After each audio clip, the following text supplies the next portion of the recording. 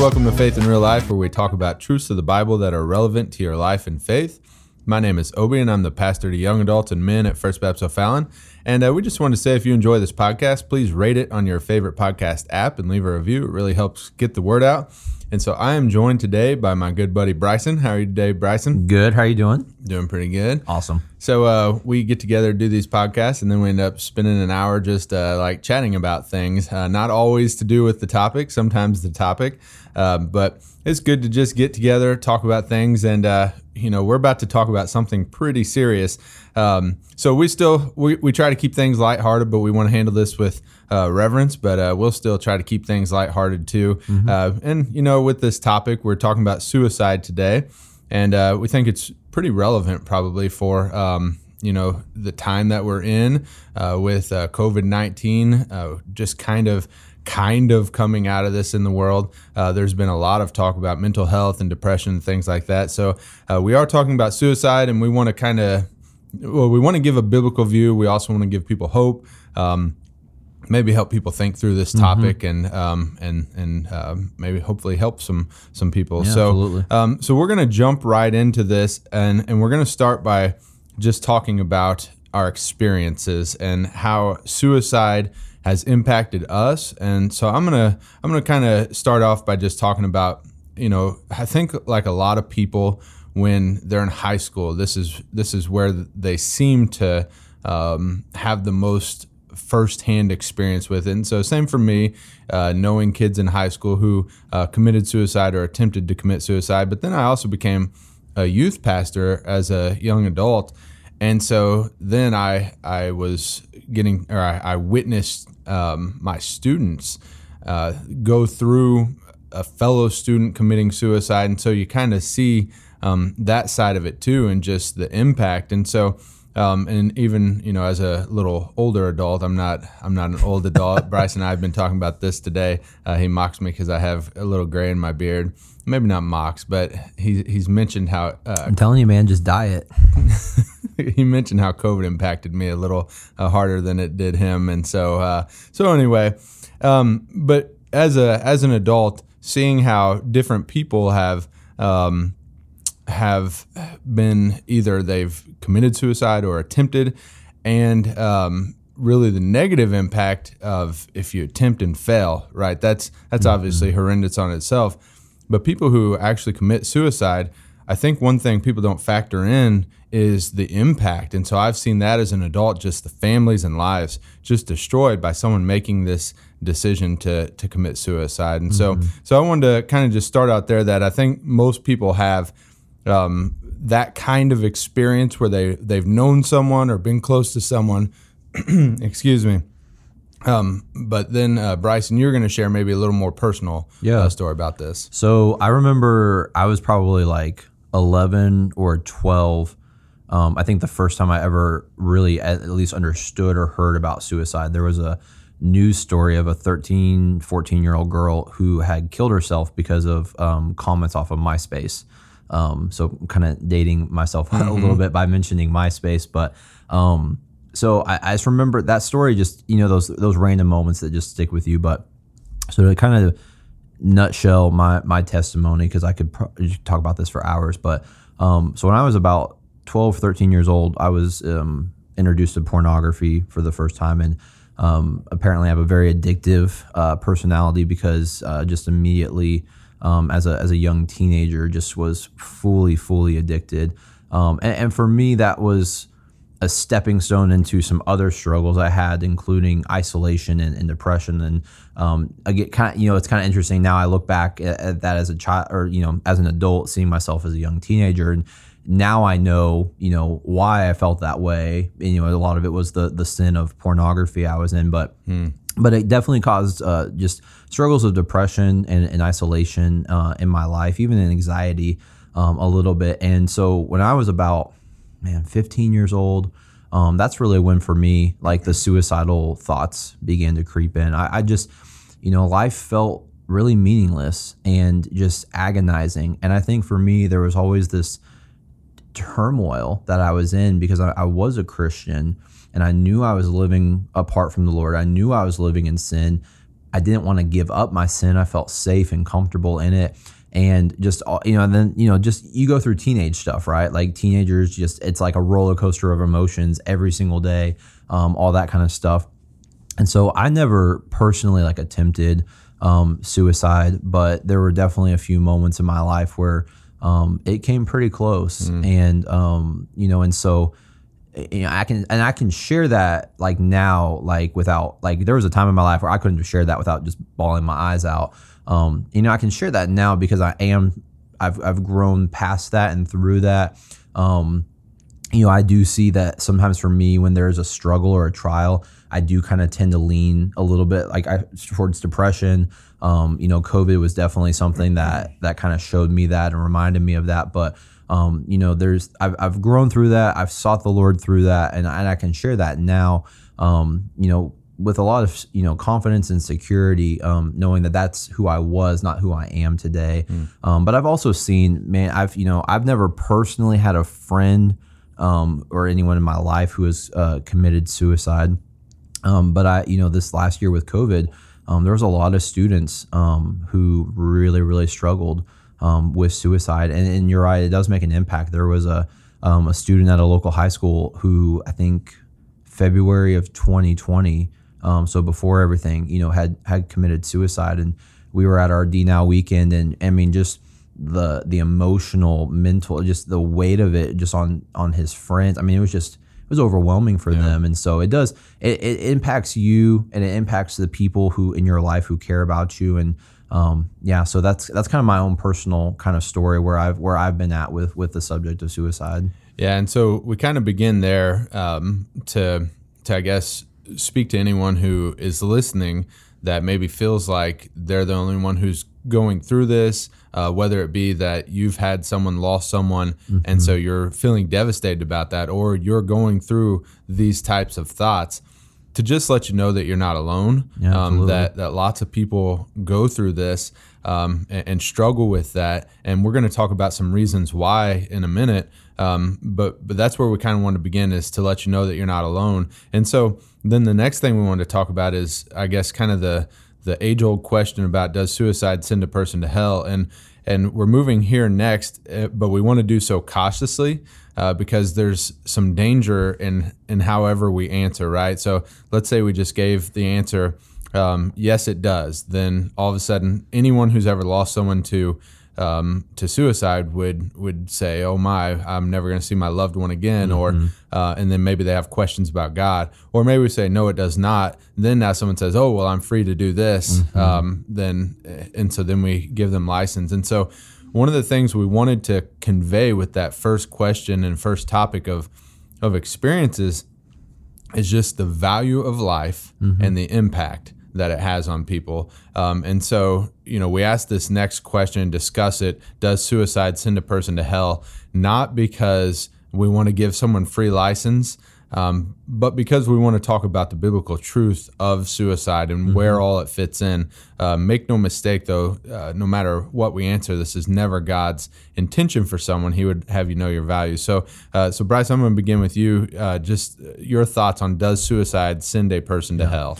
What was the passage in Matthew we were talking about before we started recording that you mentioned that people use a lot for saying like that this is okay, like that's, you know what I mean? Like, well, you mentioned something. Sorry, I'm kind of rambling. I can't remember. Wasn't there a passage in Matthew that people point to and say this is why, like the unforgivable sin or something like that? Oh yeah, okay. So yes, now I recall. Sorry. All right, so no, that's all right. I love to be put on the spot. He likes to test me. I like to test him. We keep it exciting in here. So both in Matthew and also in 1 John, there's talk of the unforgivable sin. Okay. So we're going to comment on that. I just wanted to make sure. So that's where that idea comes from, right? So.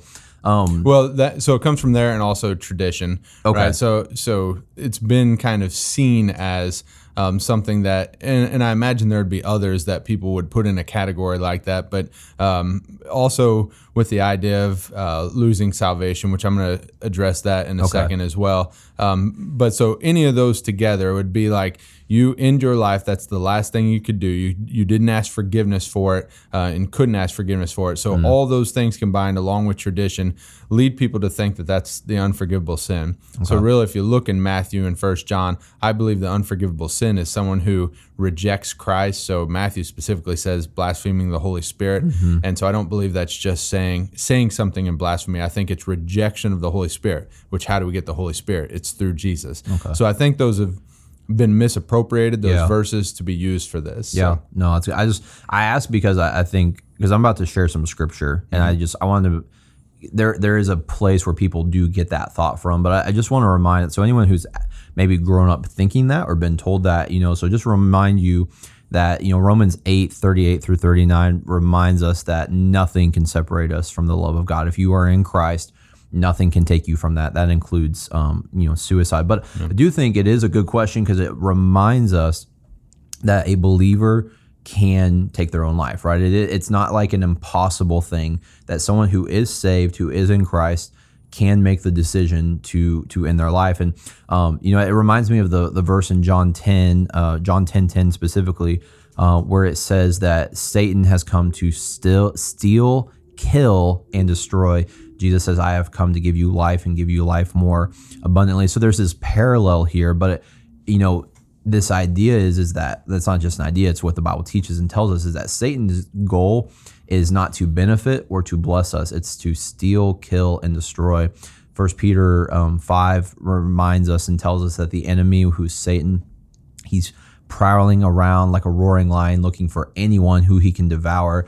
And so there is this attack against people, right? So the enemy is working and striving to attack people where they're weak, and maybe that's suicide. And then as a Christian, I think it's important to remind ourselves of Galatians 6, which tells us to bear each other's burdens. Specifically, that's Christian to Christian. Not that we can't help other people who aren't Christians, but that's specifically what it's talking about. And Paul even writes and he says, do this lest you should fall into the same temptation, the same entrapment. And so I say all that to say that there are people who do believe that there's scripture and tradition that they use as their justification or basis. But I would just remind of what scripture also teaches, that nothing can separate from you from the love of God. We do have an enemy who is after us, who is trying to attack us, who is looking to get us where we're weak. But it's a reminder too that as Christians, we are to bear each other's burdens, to love one another where we are at, no matter what we're struggling with, because ultimately we could even fall into that same temptation ourselves. Right. Yeah. So good word there. And so I'm going to address this too. And when we ask, does suicide send a person to hell? Really, we're talking about the doctrine of salvation. And I do want to be cautious how I answer this, because I'm going to answer, I'll just give you the short answer right now. Does suicide send a person to hell? I would either say no or it depends. Sorry, right? I probably should have said that as well. Yeah, no, my answer would be no. That's all right. So so no or it depends. Depends on whether or not a person is a Christian or not, right? So really, I guess we could change the wording. Does it send a Christian to hell? Right. And now some would say, well, a person couldn't be a Christian and do that. And I would just respectfully disagree that it's foolhardy to think that Christians don't struggle with the same feelings that other people struggle with, and to think that a Christian couldn't get so low that they do this, so in such a state that they do this. I think we certainly could, and there may be people who disagree, and okay, that's fine. I'm going to give you some scripture to think about, and so if you're out there and you disagree, then think about it. But I do, again, want to caveat with this. When we asked this question, I wrote an article on this once, and I had a person respond, so does suicide send a person to hell? And they said, let's not find out. I agree, right? I agree. That's a good comment. Yeah, I want to make sure that anyone out there, this is not a free license, because if you care enough to care what the Bible says, then know that the God of the universe would never choose this. But we do want to be doctrinally accurate. And so when we think about what sends a person to hell, we're talking about salvation. And so eternal security is something I teach quite often, and I know not everybody believes in this doctrine, but I do, and I'll give you a few reasons why. And so first, if you want to just understand about salvation, go to our 5th podcast episode where I explain the gospel. I go through Romans 3:23, Romans 6:23, Romans 5:8, and Romans 10:9. Those are often known as the Roman road. So I explain those at length there. I'm not going to do it again here, but basically I'll give you a short synopsis that we are all sinners in need of a Savior. That Savior is Jesus Christ, who died for our sins. And if we put our faith and trust in Him and follow Him as Lord of our life, we will be saved.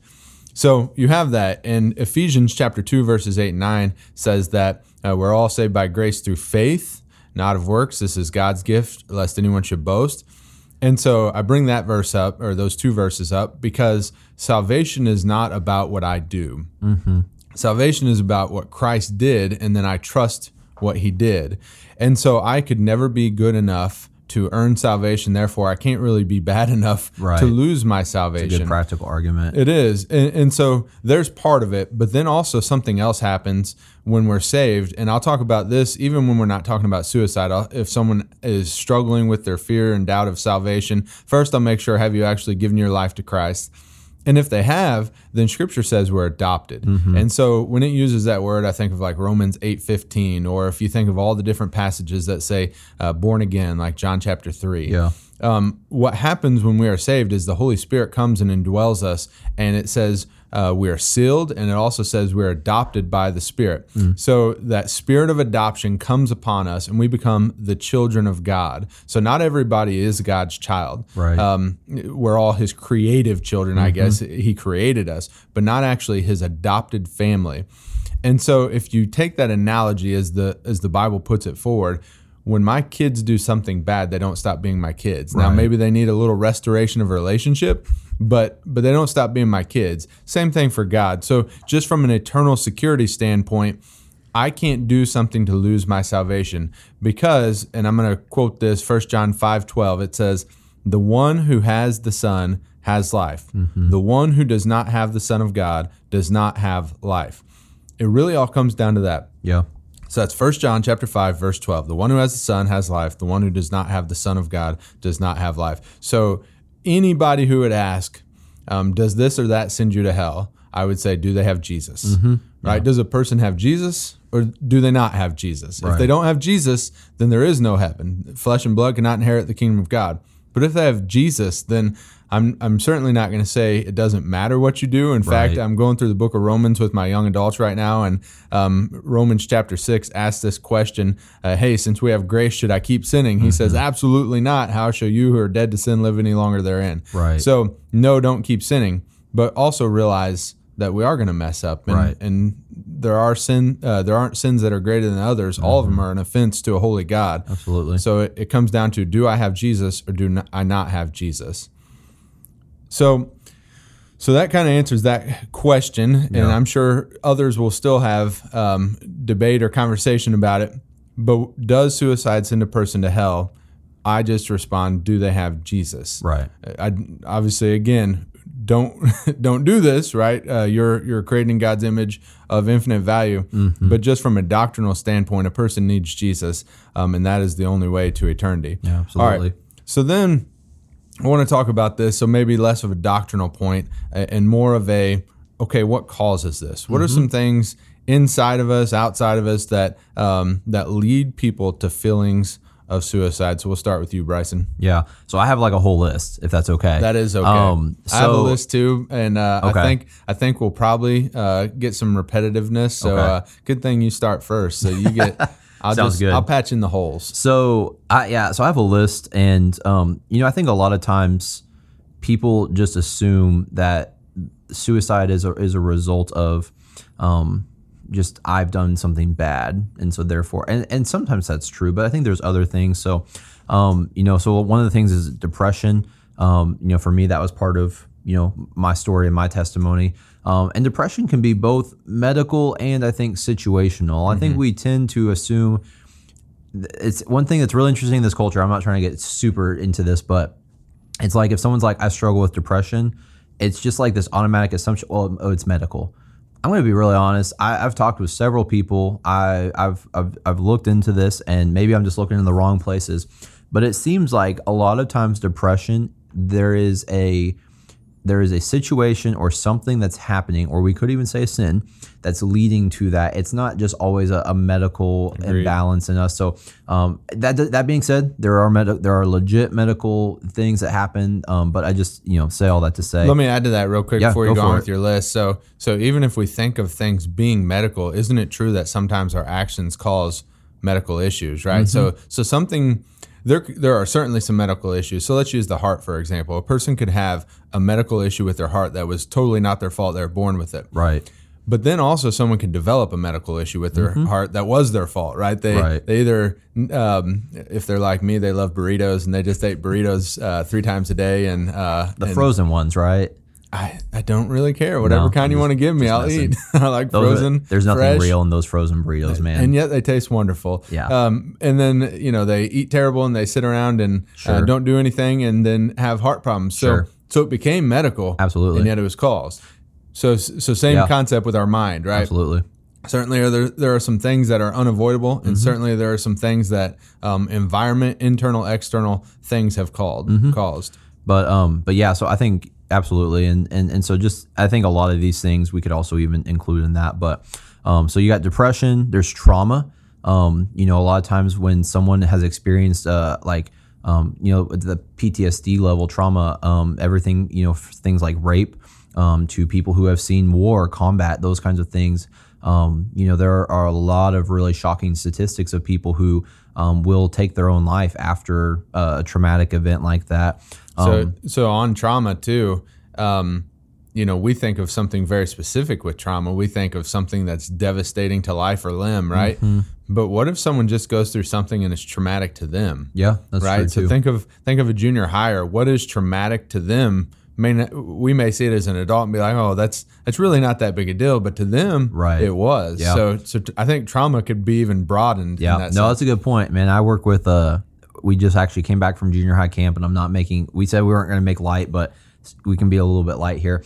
Hey, it wouldn't be the worst thing in the world if someone listening to this laughed, right? So we went to a camp where we took our junior high students, and man, I swear, junior high girls are some of the most dramatic people in the entire world.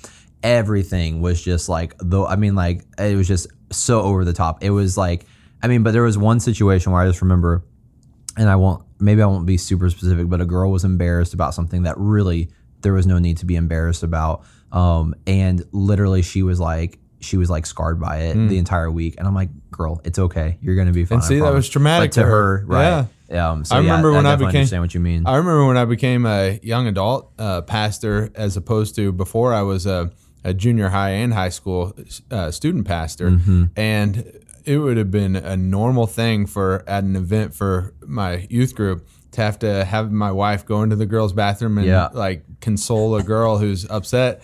And my wife made this comment to me at our very first young adult event. She goes, "Do you realize I haven't gone into the bathroom a single time to go That's awesome. rescue a girl from crying?" Yeah. And not to pick on girls, boys have their own issues. They do, like fighting. Sometimes I once had a kid spit on another kid, both boys, and so different issues, but still issues all the same. Yeah. But so anyway, trauma. That's where you were on your list. Can be broad. So there's trauma that I think we would pretty much all agree with is very traumatic, and then there is definitely perspective trauma, something that we may not see as over the top or dramatic or trauma or whatever, but to that person it is. And so then you also have a lot of people don't think about this: physical and mental abuse. A lot of times in physical abuse situations, the person feels trapped, feels hopeless, feels helpless, and they'd rather take their own life than live another day in the situation they're in.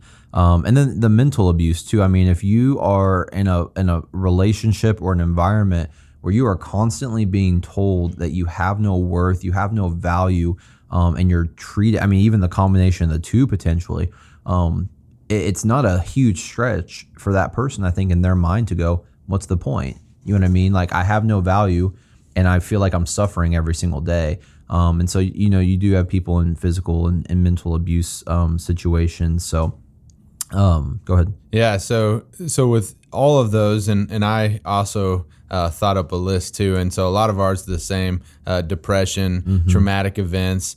I kind of encapsulated a couple of years into bad environments, like it's home, school, work, whatever. It's just a bad environment for whatever reason. And so I would say I kind of boil all these down to people feel captive to the moment or the situation, and have difficulty seeing beyond it. We could even think of other decisions that people make sometimes where it just feels so urgent, and it's like, hey, that old expression that time heals all wounds, it does heal a lot of wounds. We become numb to things that were traumatic. We heal from them. Now, some things certainly change our life, but time can heal. And so sometimes people just need to wait. Give it time. Absolutely. Breathe a little bit. Maybe the situation's not as dire as thought, but also not feeling captive to a situation. So we can't always change our circumstances, but we can certainly choose how we respond to our circumstances. And so oftentimes I think we as humans need a little more resilience. I think resilience is not something that people think of as much, that we maybe diagnose ourselves with something or self-diagnose ourselves with something or point out a situation or an environment, and we just say, this is life, nothing I can do about it, or the only thing I can do about it is something negative, and that's just not true oftentimes. Now, there are situations you can't help, right? But God can see us through difficult situations. You know, one thing we talked about too before the podcast was even also just like fear. You know, I thought it was really interesting. There was a news story of a couple up near Chicago, Illinois, who back in March or April, something like that, so 2020, they got COVID, right? They tested positive for COVID, and they actually took their own lives out of fear. They weren't sure what the virus. It was kind. I mean, you got to remember, you know, at that time it was very new. Unknown. No, everything was unknown. No one was really sure about anything. And, you know, to think about that level of fear, right, panic, there were some people who, right, through, you know, even isolation, took their own life and, you know, thinking that they were cut off from people, from society, leads to other things. And there's other things too that people don't often think about: chronic pain, people who deal with like legitimate chronic pain on a daily basis, sickness. People who have cancer, diseases like Parkinson's, right? There comes a moment when you get the diagnosis where you go, well, I already feel dead. You know, feel like you have a death sentence, right? So why wait? Yeah. And then substance abuse. So, you know, I have an uncle who he used to be a dope dealer, and he leads a recovery ministry now that he's, you know, Christian. But that's something that they deal with, because you have these men and women who they're deep into drugs, they're deep into alcohol, and again they just feel, what's the point? You know, they're living for a substance, they're living for a high, and there does come a moment where I think you begin to question, and maybe not even just a moment, you often question, what is life worth living? So I say that because there's so many of these different things, but ultimately, back to your point, there's kind of this giving up, right? There's this moment where I'm not going to fight. I'm not going to try to get out of this situation, you know, in a way, like, so a non-suicidal path, right? I'm not going to try to get out of this situation. I'm not going to try to find healing. I'm not going to try to find help. I'm not going to try to find support and community and all of these different things. And again, that's not like to say that you just snap your finger and everything just becomes great and fine. But a lot of times suicide is, honestly, for lack of a better term, people, you know, that's why they say I'm at the end of my rope. They just feel like they have nothing left. There's no more room. There's nothing more they can give. And so they just, they let go and they give up. Yeah. Whereas God would have you endure. Right. And I think the gospel is a message of hope, right? It is the good news. It is. That we aren't trapped and confined to the things of this world anymore. And I think that's where we have to remember that our hope is not in this world. It's not in our situations and our circumstances and our feelings and all of these different things, right? Our hope has to be found in Jesus Christ. If we could truly grasp that, if we could have that perspective of eternality, where we just think of the kingdom and think of God and eternal things, as opposed to we become, all of us do this, we become captives of this world. So I said captive of the moment or a circumstance, but really it's of this world. Whatever it is in this world, we all kind of do that.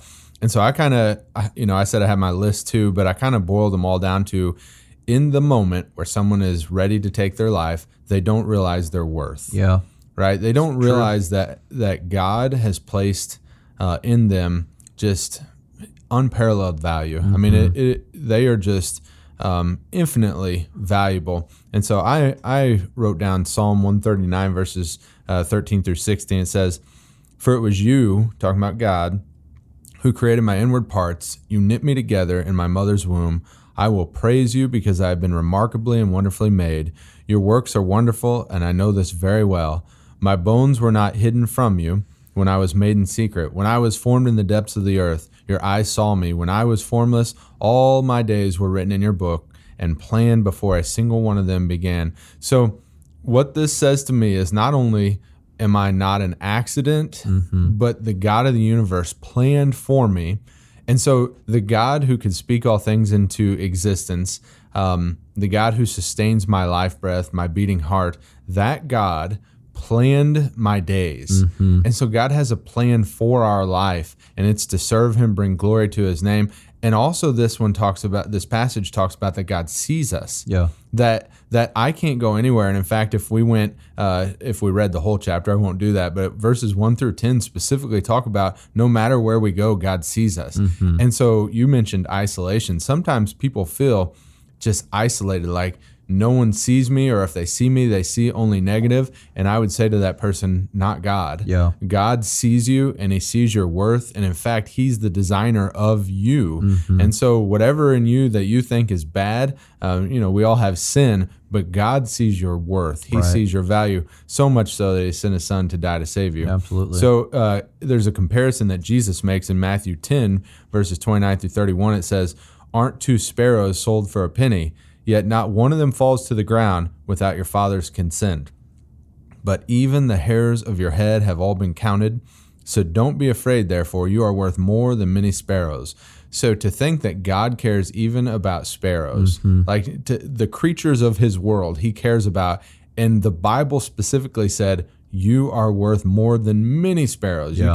You could line them all up, and you're worth more. God can count the hairs of your head. So our value. And so the ultimate one is John 3:16, which we gloss over because every kid who's ever been in Awanas or a kids class or whatever has memorized John 3:16, but we shouldn't. There's a reason we have people memorize it. It's because it's so powerful. "For God so loved the world that he gave his only begotten Son, that whosoever believeth in him should not perish, but have everlasting life." So to think that the God of the universe loves us so much that he would send his son to die for us is something that we've heard so much we kind of shrug off, and yet we couldn't even consider. I have kids, and I wouldn't consider that. I'd be like, no, if someone needs to die, I'll go do it, but not my kids, right?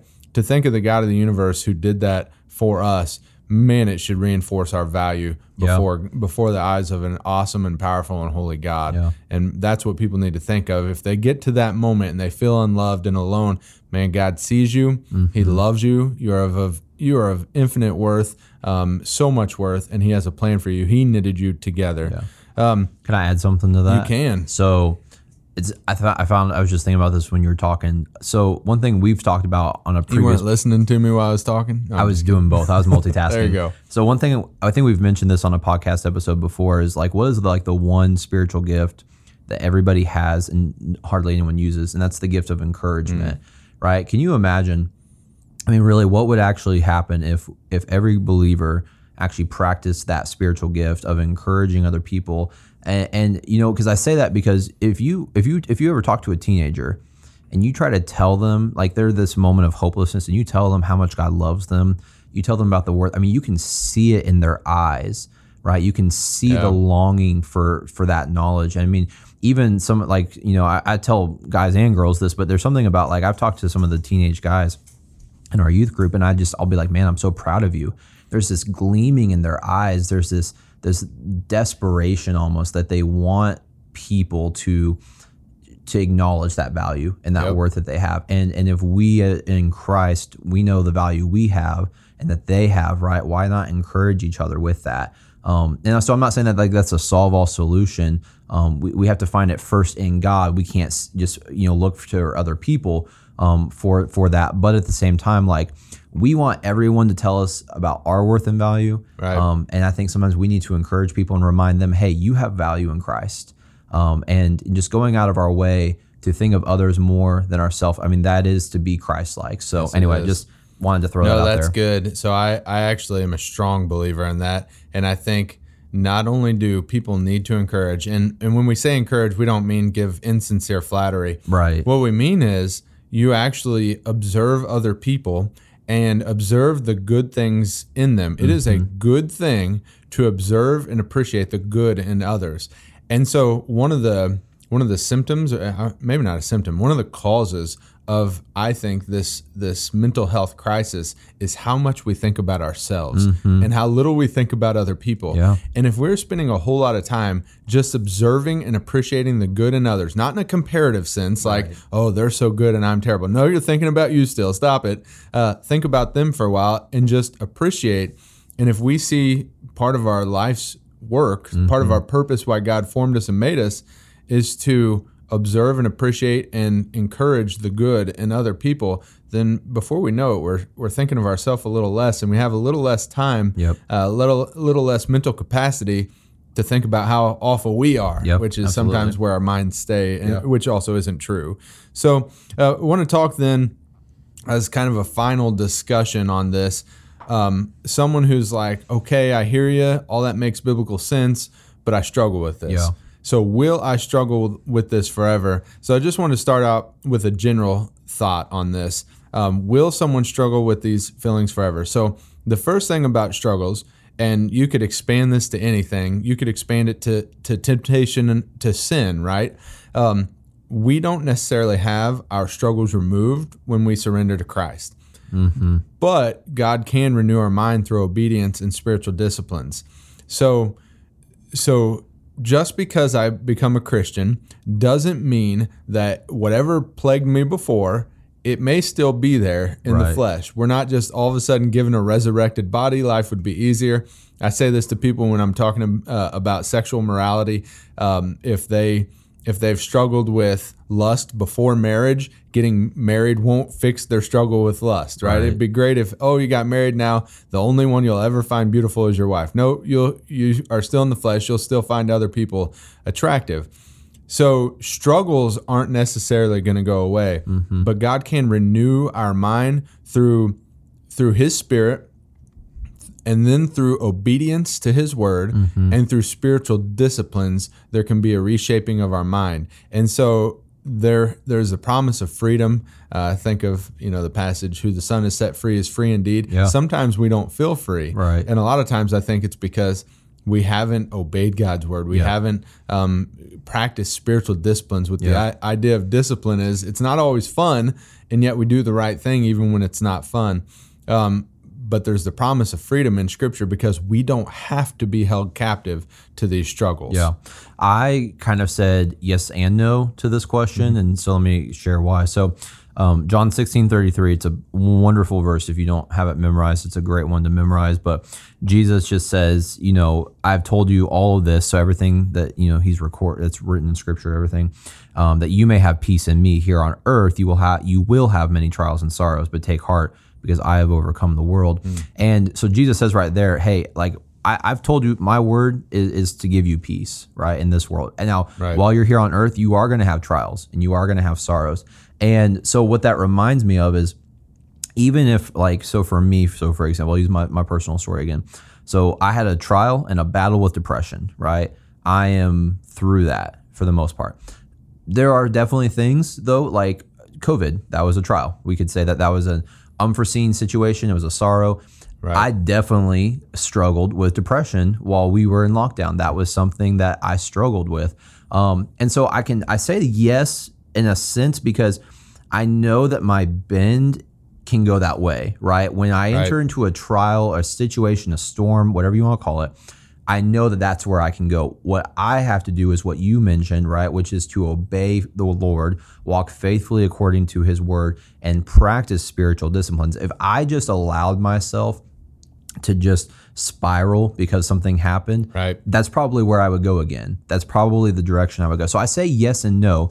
Because like you said, when we have Christ, we are set free. We are no longer bound to the chains and the slavery of sin. We are set free in Christ. A lot of us kind of hold on to the chains and we keep the door shut because we feel safer there.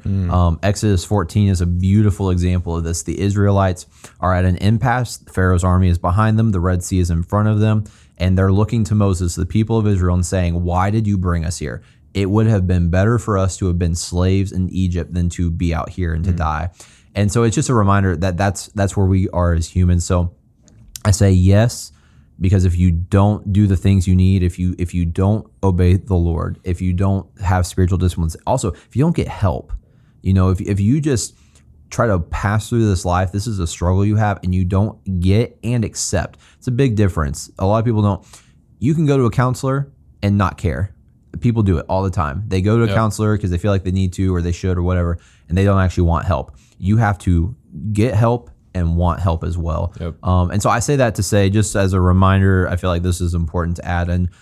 If you personally are struggling with suicide or know someone, there is a hotline you can call. It's 1-800-273-8255. You can also Google it and find it. But also too, here at the church, we have pastors who, we are not professionals by any means in this, but we are here to help and to pray and support and to give resources. And so if this is something that you struggle with, or someone who's struggling, I encourage you, have them contact the church. You can go to our website, fbcofallon.org.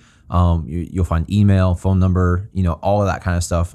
So I don't know. I just wanted to add that as a word of encouragement. If it's beyond biblical counseling, like we can give biblical encouragement, things like that, biblical guidance. If it goes beyond that and you need counseling in a more therapy sense, then we also can refer you to Christian counselors, and we would recommend Christian counselors. Absolutely. We think worldview matters, and a Christian worldview is what we believe in. So you said a lot of really good things there, and one theme that I hear, and I think we've heard throughout, is really the idea of choice. So often we do just feel like whatever our circumstances or feelings, we're victim to those things. And you mentioned a few things like, sometimes, even though we're set free of the chains of sin, sometimes we cling to them, right? You mentioned that we could let things spiral. Those are choice words. Right. And sometimes I feel like it's so prevalent in our culture that once we attach a label to something, we say, well, I can't be anything but that. And I think it was Alan Taylor who I've always heard say this. He says, God didn't call you to be what you are. He called you to be more. Wow, and that's good. It is. So we feel like, well, I've been labeled this. Maybe it's depression. Maybe it's anxiety, whatever it may be. And we feel like that's where I'm going to have to stay the rest of my life. So this question of, will I struggle with these feelings forever? Potentially you'll struggle with them, but that doesn't mean you can't have victory, right? Absolutely. We are all in a struggle against the flesh. The flesh is going to tempt people. And so here's what we would say. Let's say there's a person who's married and they've dealt with sexual temptation. They say, well, am I going to struggle with this forever? And say, well, yeah, you'll still have temptations forever, potentially. Sometimes better, sometimes worse. Hopefully God will gradually renew your mind. It'll be way less, but there's always going to be the potential for struggle. So would we say, therefore, give up because the fight is out there? That's why Paul says, fight the good fight, right? We're in a fight. And so sometimes we forget what you talked about earlier. You talked about the devil roaming around. So I'm just going to read 1 Peter 5:8. Be sober-minded, be alert. So that's sober-minded, right? God wants our mind. He wants our head in this game. Be sober-minded, be alert. Your adversary, the devil, is prowling around like a roaring lion, looking for anyone he can devour. God wants us to know that Satan is trying to devour you, right?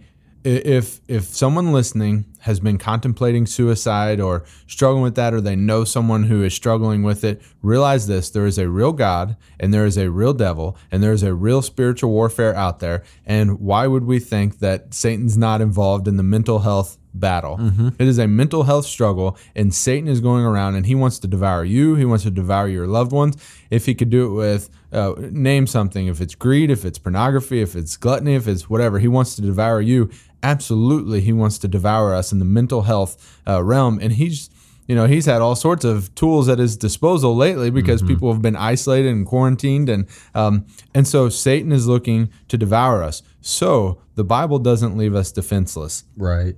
In Ephesians chapter 6, everybody probably knows this, or lots of people know this, but it's talking about the whole armor of God. So chapter 6, verse 10 says, "Finally, be strengthened by the Lord and by his vast strength. Put on the full armor of God so that you can stand against the schemes of the devil." You hear that? The schemes of the devil. That Satan is out there trying to manipulate us, making us think we're of no worth, making us think that whatever next step into sin, it's no big deal. It has no ramifications. Put on the full armor of God so you can stand against the schemes of the devil. For our struggle is not against flesh and blood, but against the rulers, against the authorities, against the cosmic powers of this darkness, against evil, spiritual forces in the heavens. For this reason, take up the full armor of God so that you may be able to resist in the evil day. And I'm not going to read the whole chapter, but I want to just note what the armor of God is. And the first one is truth. And it talks about it like a belt around our waist. Truth holds everything together. So sometimes we know the truth, but we don't receive the truth in our heart, right? Sometimes we have the head knowledge of truth, but not the heart acceptance of truth. And God would have us to know his word, get into his word, and accept the truths, including the truth about us. That, let's say I hand you a piece of paper, and I'm like, this is just some notes I took down. It's worthless. You could throw it away, right? But if I said, hey, this is the routing number to a bank account that I'm giving to you, and it has $1 million in there, I want you to have it, you wouldn't throw that paper away, right? They're both a piece of paper. And so the truth that God would have you know is that you are not worthless. We may feel worthless. We may feel like the piece of paper that could be thrown away, but we're not. He says we are of infinite worth. So one of the first things we have to do is accept the truth. And then he calls righteousness like an armor, a breastplate. And so if you think about what, going with the armor analogy, what the breastplate does, it protects your core vital organs. Righteousness protects our heart. And if you feel deflated, if you feel discouraged, if you feel isolated, you, Bryson, talked about that feeling sometimes that you thought maybe it was tied to some of your sin. I 100% believe that if I am walking in sin, I will feel discouraged. I think they go hand in hand. Now, I'm not saying every discouragement is your sin, but I am saying if there is sin, I think you will feel discouraged. So we have to clean those things. Readiness for the gospel of peace is another one where it says we need to be ready to tell other people about Jesus. He calls faith a shield of faith. So I like the idea of faith like a shield because it's like you have your armor on, but there's always going to be little holes. There's going to always be little footholds that the devil calls it his fiery darts, right? He's trying to put in little ideas of influence, and the shield of faith moves with us, right? We can say, okay, there was a little gap there, but I'm going to trust God. I didn't quite understand it, what he was doing, what's going on in my life, but I'm going to trust God. And then he says the helmet of salvation. And so this doesn't mean a person who's just saved. The helmet of salvation means, it's called in a different place, the helmet of the hope of salvation. It means I have an eternal perspective, that I am looking to God's things as above this world's things, that I have that perspective. And then the word of God, calls it your sword, the word of God, that is our only offensive weapon in this whole armor of God, to be in God's word. And then verse 18 talks about praying. That's how you put it on. So we are in this battle where Satan wants to devour us, and God has given us this armor that says you have to put these things on: truth, righteousness, the gospel, faith, salvation, God's word, and prayer. And if God is saying there is a literal war going on and you are in it, then you are either a casualty or a combatant, right? You're one or the other. Satan is going for you, so you're either fighting him or you're just letting him devour you. And so if someone is listening and they are struggling with thoughts of depression, suicide, realize Satan is trying to devour you, and God has a remedy. God has a way to help you out. Again, I'm not saying there's no chemical or medical instances. Sure. I'm saying do our part. Right. We want to do whatever we can do to resist the devil, because this last one I wanted to read, Philippians 4:4, rejoice in the Lord always. I will say it again, rejoice. That joy is a moral imperative, and that doesn't mean I'm happy about bad situations. It means that in all situations I can see God, that I can look to God, I can have hope in God, I can have joy in God, even if sometimes life is brutal. Sometimes life is brutal. But heaven is for real, and it's my hope, my destiny, my foundation. So that's kind of what I would just say to people is put on that whole armor of God and hope in God. Absolutely. All right. Anything else you want to say, Bryson? Just a reminder, again, if you're struggling with suicide or know someone, get help. There's resources available. And then again, if this podcast encouraged you, or someone who might be encouraged by it, send it to them, subscribe. It helps, and it also is just a good resource. That's what we want to be, is a good resource for you, to teach you just what the Bible says, how to actually have faith in real life. Amen. Good word. And leave a review if you would, rate it. Helps get the word out. So thanks for listening to Faith in Real Life, and don't forget to subscribe and share with someone who needs a little faith in their life. And if you're in the O'Fallon, Illinois area, we'd love for you to stop by and visit one of our church services and a small group, which we call Life Groups, and those are in person or online. You can find out all the details about things happening in our church through social media and at fbcofallon.org. That's fbcofallon.org, and we'll see you next time.